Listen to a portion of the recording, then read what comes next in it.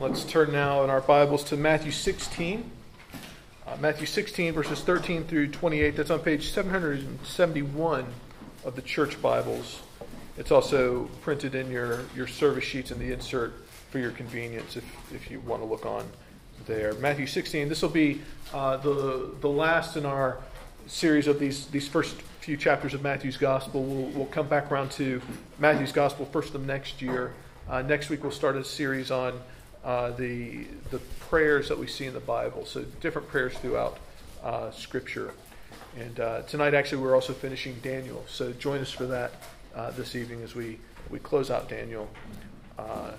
It's the transition Sunday, really. Matthew 16, beginning in verse 13, and reading through to the end of the chapter. And this is God's Word. Now, when Jesus came into the district of Caesarea Philippi, he asked his disciples, "Who do people say that the Son of Man is?" And they said, "Some say John the Baptist, others say Elijah, and others Jeremiah, or one of the prophets." He said to them, "But who do you say that I am?" Simon Peter replied, "You are the Christ, the Son of the living God."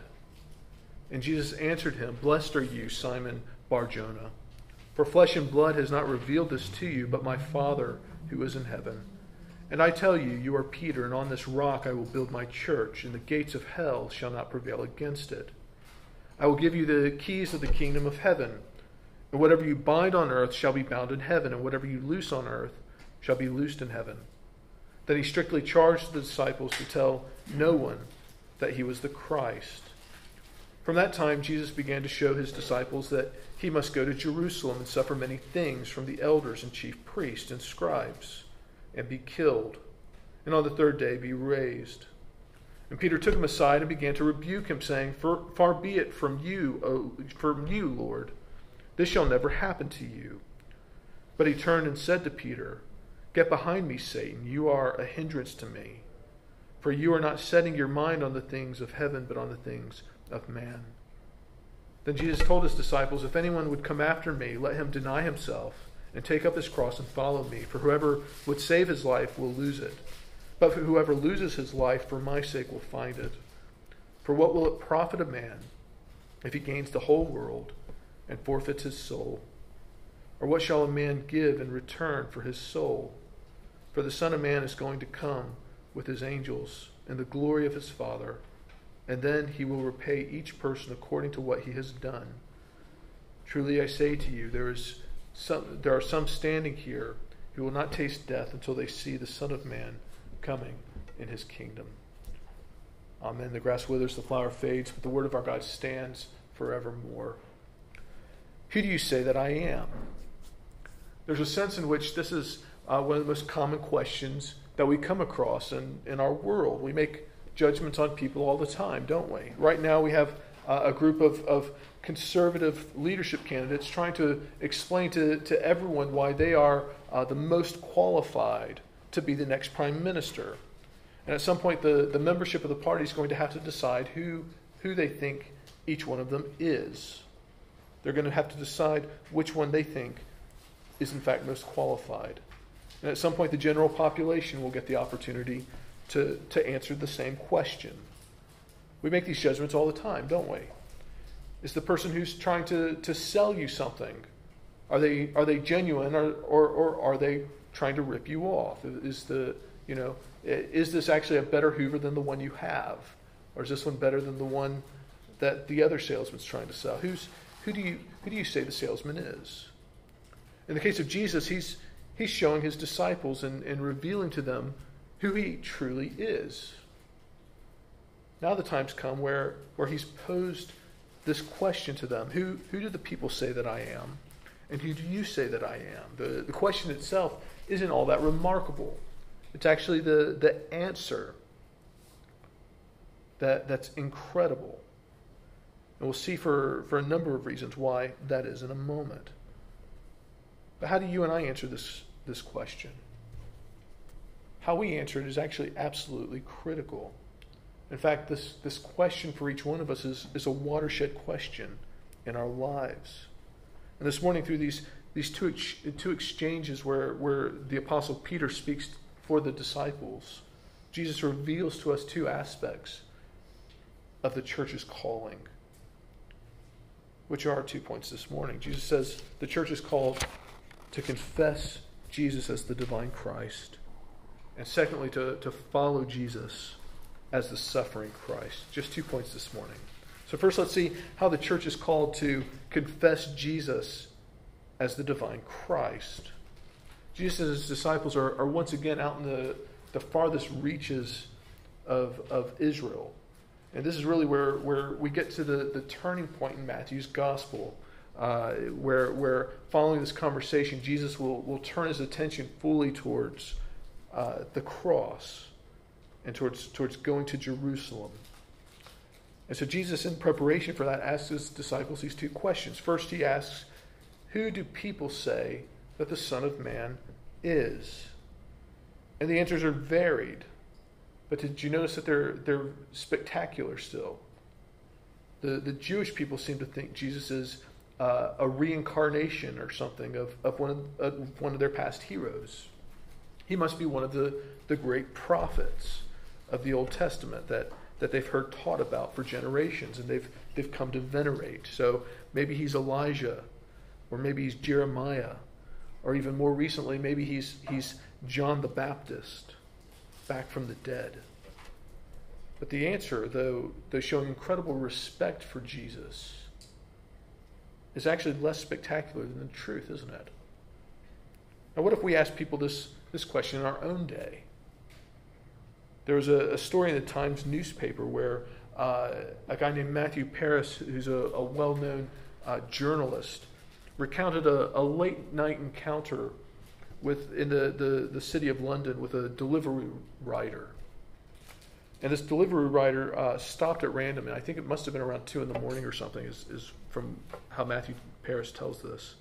And he stops at random and asks essentially this very question: do you believe in the Lord Jesus?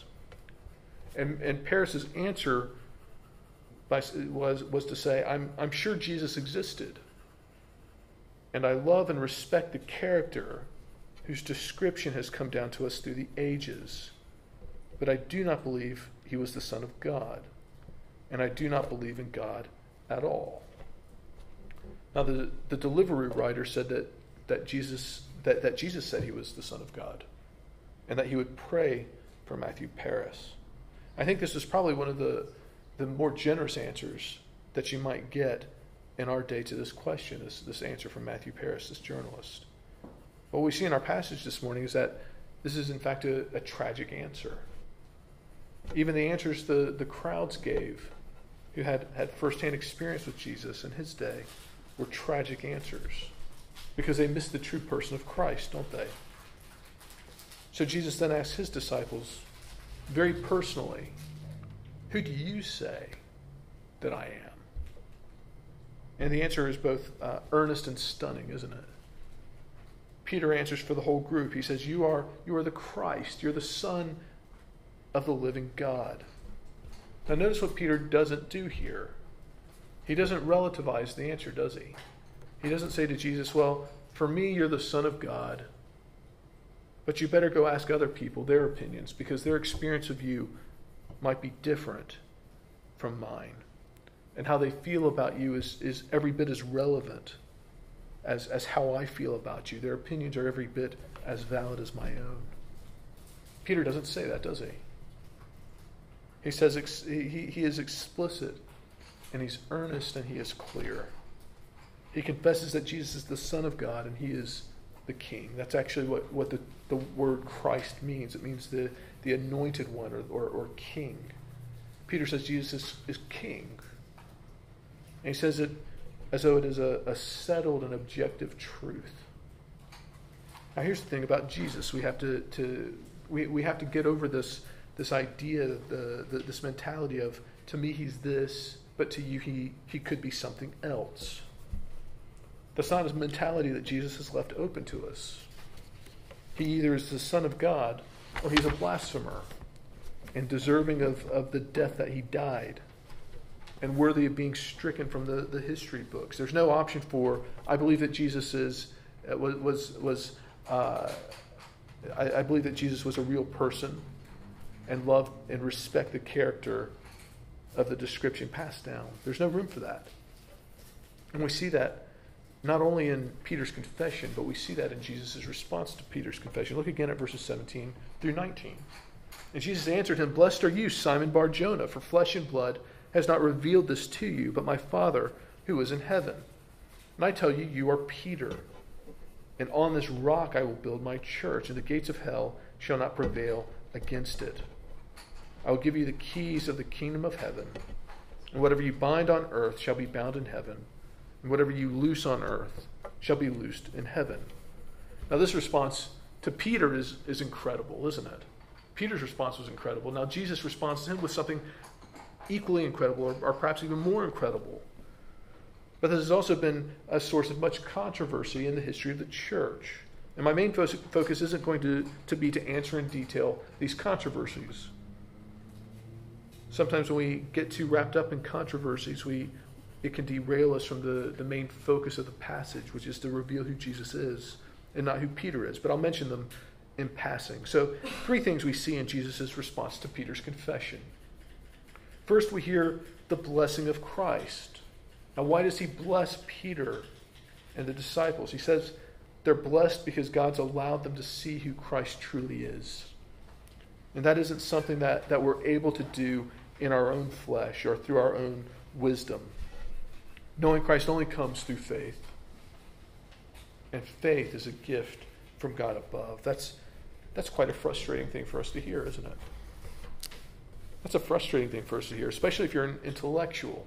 If you're a deep thinker, you want to come up with all the apologetics, all the reasons and good arguments why Jesus is the Christ. But the problem is there's always intellectuals on the other side, aren't there? Coming up with arguments against why Jesus might be the Christ. Jesus says you can't get faith through the flesh. You can't get it through winning a debate. It's a gift of God. And that's actually a wonderful thing. Because what Jesus is saying to Peter is that it wasn't simply his personal experience with Jesus that brought him to this conclusion that he's the Son of God. And that's actually illustrating the answer to the first question. Jesus had the first question Jesus asked. Many people had personal experiences with Jesus, hadn't they? And they came up with these different answers. Some thought he was a really great prophet. But Jesus says the reason why Peter answered the right way, the reason why he answered the way that he did, the reason why he declared him to be the Son of God, was because God out of his immense grace and mercy and love for Peter had reached down into his heart and opened his heart and his eyes to see who Jesus really is. And that's the beauty of the gospel, because it makes salvation something that's not based on random experience or intelligence, but our salvation is based solely on the loving and gracious action of a loving and gracious God, who through Christ we can now call our Father. See, Jesus says that salvation is a gift from God. And the truth is, we hate that, don't we?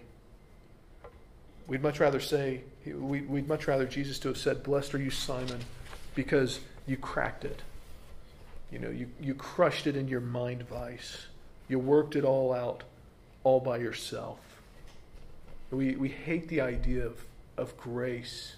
We hate the idea of faith being a free gift given to us by God, because we feel most secure when we're in control of our own hearts and our own beliefs. But if we're in control of our own hearts, we would come up with rubbish like Jesus was a wise teacher, or I really love the description of his character that's been passed down throughout the centuries. The brilliant thing about that Deliveroo driver guy in central London in the middle of the night, he didn't try to argue with this brilliant journalist that he randomly came across. He's going out there and he's just trying to get curries from one place to another for a living, and he comes across this journalist, and he hears the answer that Matthew Paris makes, that I thought Jesus is a good guy. I don't really believe he's God. And what does the delivery driver say? He simply said, Jesus claimed to be the Son of God, and I'll pray for you. You see, a late-night delivery driver in London gets this passage. So why can't we? He knew it wasn't about the arguments or his personal experience. It depends upon the God of the universe to reach down into the hearts of a sinner, for him to see Jesus for who he truly is. And the fact is that God can and often does exactly that. And that's the beauty of this. God can, and you and I can't. So we don't have to worry, actually. We just have to be faithful in proclaiming the grace of God through Christ Jesus. We don't have to keep statistics of how many people we convert, because we don't convert anyone, do we? Jesus says that we're blessed when we simply and publicly as his people confess who he is, so that a world of broken, dying people can hear and by God's grace see and turn and be healed. That's the heart of the gospel. That's what Jesus tells us too in verse 18, isn't it?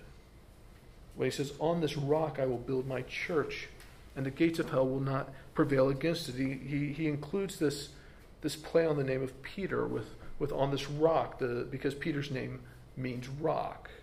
His name had been changed by Jesus from Simon to Peter, which he referred to earlier. What does Jesus mean by this statement? On this rock I will build my church, and the gates of hell will not prevail against it.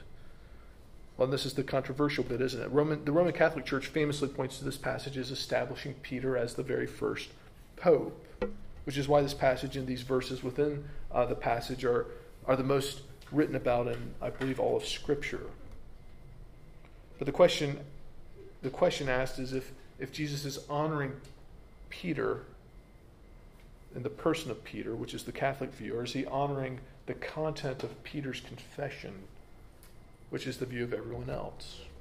And again, I won't spend a lot of time on this, but I do think that Peter is honored here, but he's honored for the confession that he's making.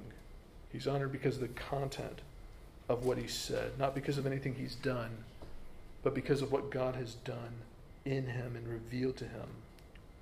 So we don't see Jesus creating some special office for Peter and then that being passed down. In fact, if you've been joining us for our Wednesday evening studies in Acts, you'll see that you'll have seen Peter in action, and that there were other apostles and people, ministers and things that were key leaders in the church along with Peter. Peter was not the only one. Rather, notice who will take responsibility, though, for building the church. Jesus himself. He says, on this rock, that's Jesus, will build my church. You see, it's Jesus' church, and the point he's making is that Peter's testimony must be the church's testimony. That the things Peter has confessed here, the church of Christ must confess. That we cannot stray from this declaration that Jesus Christ is the Son of God. Any church that does stray from that cannot be called a true church of Christ.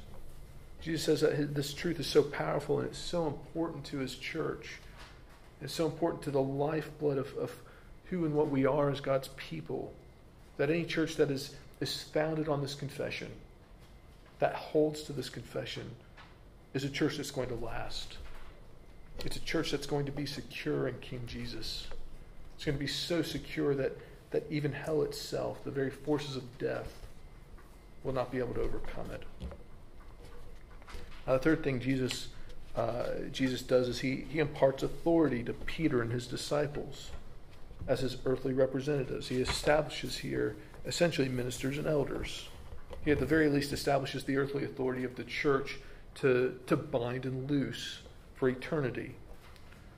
What are the keys of the kingdom that he refers to here? It's the authority to admit people to the kingdom through the proclamation of the gospel and the word of God. There's nothing magical here. I, as your minister, can't declare you righteous before God. I can't confirm you as part of the God's kingdom. That's not what the keys are for. All I can do is open the door of the kingdom by proclaiming Christ as Lord and King and the Son of God. He is the Son of the one and only God who loved you so much that even in your sin, God sent this King to die for you on the cross. And he raised him up on the third day. And if you put your trust in him, then you'll enter this kingdom. You see, the power, that's a powerful declaration, isn't it? It's like a key that unlocks the kingdom of God for sinners like you and I. But there's more that goes along with it, and that is the responsibility to bind and loose. And this is what we do in part in our membership in our church. This is what we did a few weeks ago when 11 of us stood here before you and professed and declared publicly our faith in Christ Jesus as our Savior. We were binding ourselves to the truth of the gospel and to the kingdom. And Christ calls us into his church to do that. He also calls his church to loose. That is where at times people will stand before the church and declare themselves as a follower of Jesus, but then it turns out that's not true. Whether they decide that that's not true, or whether through their life and their actions they decide that that's not true, often they're lying to themselves. And what Christ says here is that when those things happen, your elders have a responsibility from Jesus to loose them. That's what we call excommunicating them from the church. And the hope in doing that is that they'll eventually turn again to Christ in true faith and repentance. That's a very brief overview, but there's much to talk about this morning in this passage, isn't there? So this section of Matthew's Gospel is really a critical point. It's that underlying point. It's underlying who Jesus is, that he is truly the Son of God, and that he's the King over all creation.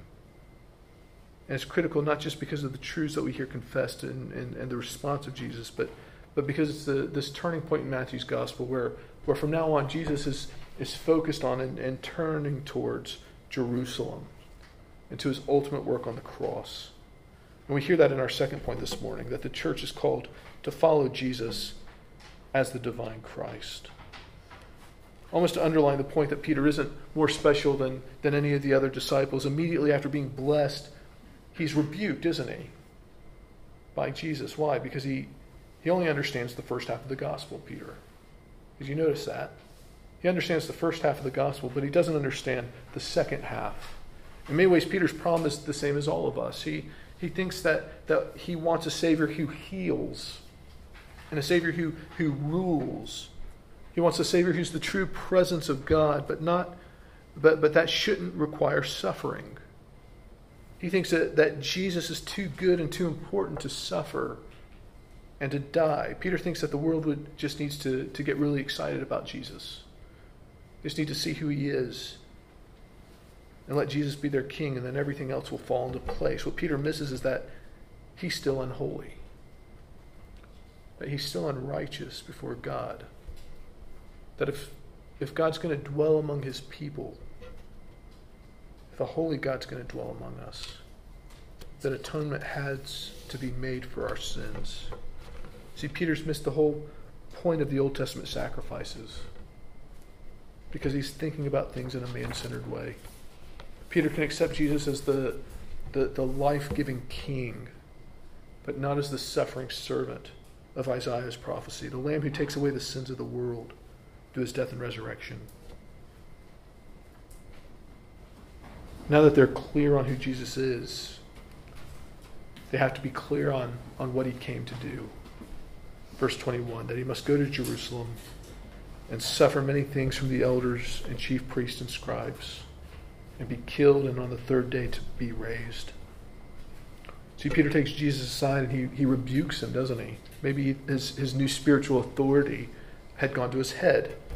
Maybe he thought, the last time I spoke up, I was blessed. Time to do it again. Peter seems to think that since Jesus is the Son of God, then he's pure in heart. And if he's pure, God will protect the pure from evil and from man's sins. There's no way he should be subject to the evil of the scribes and Pharisees and the elders and the chief priests. But Jesus calls us disciples, and he calls you and I to see that he came all the way down. He didn't come far enough to only be called our king. He came all the way down. Far enough to stand among us as one of us. Far enough to lift the burdens of our sins from us, to take the shame and the guilt and the debt of our sins, and to carry it for us to the cross, where he would suffer the death that we deserve. See, he's the king, yes, and he's the lamb, and you can't have the king without the lamb, and you can't have the lamb without the king. And Jesus calls his disciples in his church to follow him in the suffering, doesn't he? Not to believe only, but to follow him, to take up our cross, to do as Jesus does, to suffer for his sake. What does he mean by taking up our cross and following him? Well, Jesus is saying to us that if we're going to be his followers, then we have to publicly profess him and be obedient to him, even though it will cost us much, just as it cost Christ much. There was a very public nature to cross-bearing, wasn't there? The whole city would turn out to see these crucifixions, to see these public executions on a cross. It was a powerful tool for the Romans because it was very, very public. It provided entertainment for those who wanted to come and watch and to mock. And it served as a deterrent as well. Be careful, because the same could happen to you if you step out of line. When Jesus calls us to take up our cross and to follow him, this isn't a light thing, is it? It's a weighty thing. It's a costly thing. People think carrying their cross is simply giving up things they like not overeating when you want to, or not looking at pornography or watching certain films. But that's not taking up your cross. That's simple righteousness, isn't it? That's simple sanctification. What Jesus is talking about is actually publicly standing for him and losing things because of that. Some of us may lose jobs because of the things we believe about Jesus and publicly profess. Some of us may be mocked or ridiculed for the things we believe about Jesus and for trusting in him. What Jesus is talking about is publicly declaring the righteousness of God in him, and the cost of doing that, the cost of following Jesus. Jesus says we have to weigh those costs, doesn't he? And he even asks the question, what's really the second watershed question that each of us has to answer. One, who do you say Christ is? But two, how valuable is your soul? How do you value your soul? What are you willing to give up for the sake of your soul? What value is there in becoming the king of the world for a few brief years if you lose your soul for eternity? What's your soul worth to you? Is it worth the things of this world you'll have to give up? Is it worth the suffering you'll experience for being counted as one of Jesus' followers? That's what Jesus is getting at, isn't it? There's an old film back in the 90s. 90s wasn't that long ago, was it? It's not that old. It's old. Men in Black, though, was the film where it's about this guy a young guy who's given the opportunity to join this top secret group that's in charge of regulating aliens living and hiding on Earth. And to join, he has to give up his whole identity. He has to give up his whole life. He can never see friends or family again. And he asks the agent recruiting him, an older agent, is it worth it? And that older agent responds, oh yeah, it's worth it if you're strong enough. You have to ask yourself, when it comes to following Jesus, is it worth it? And the answer is it's worth it, not if you're strong enough, but if he is strong enough. You see, it comes back to the question Jesus asked his disciples, who do you say that I am? Who do you say that I am? If you truly believe that he is the Christ, the Son of God, the Lamb who takes away the sins of the world, who died and rose and who will return again as he promises here to do, that will one day see coming in the fullness of his kingdom. If you believe he's all those things, then taking up your cross and following him is worth it. Who do you say that Jesus is? You see, it's not a question we can hedge, is it? It's not one that we can offer a relative answer to based on your own experience. The answer requires real conviction, because it requires you to lose your life in order to gain it.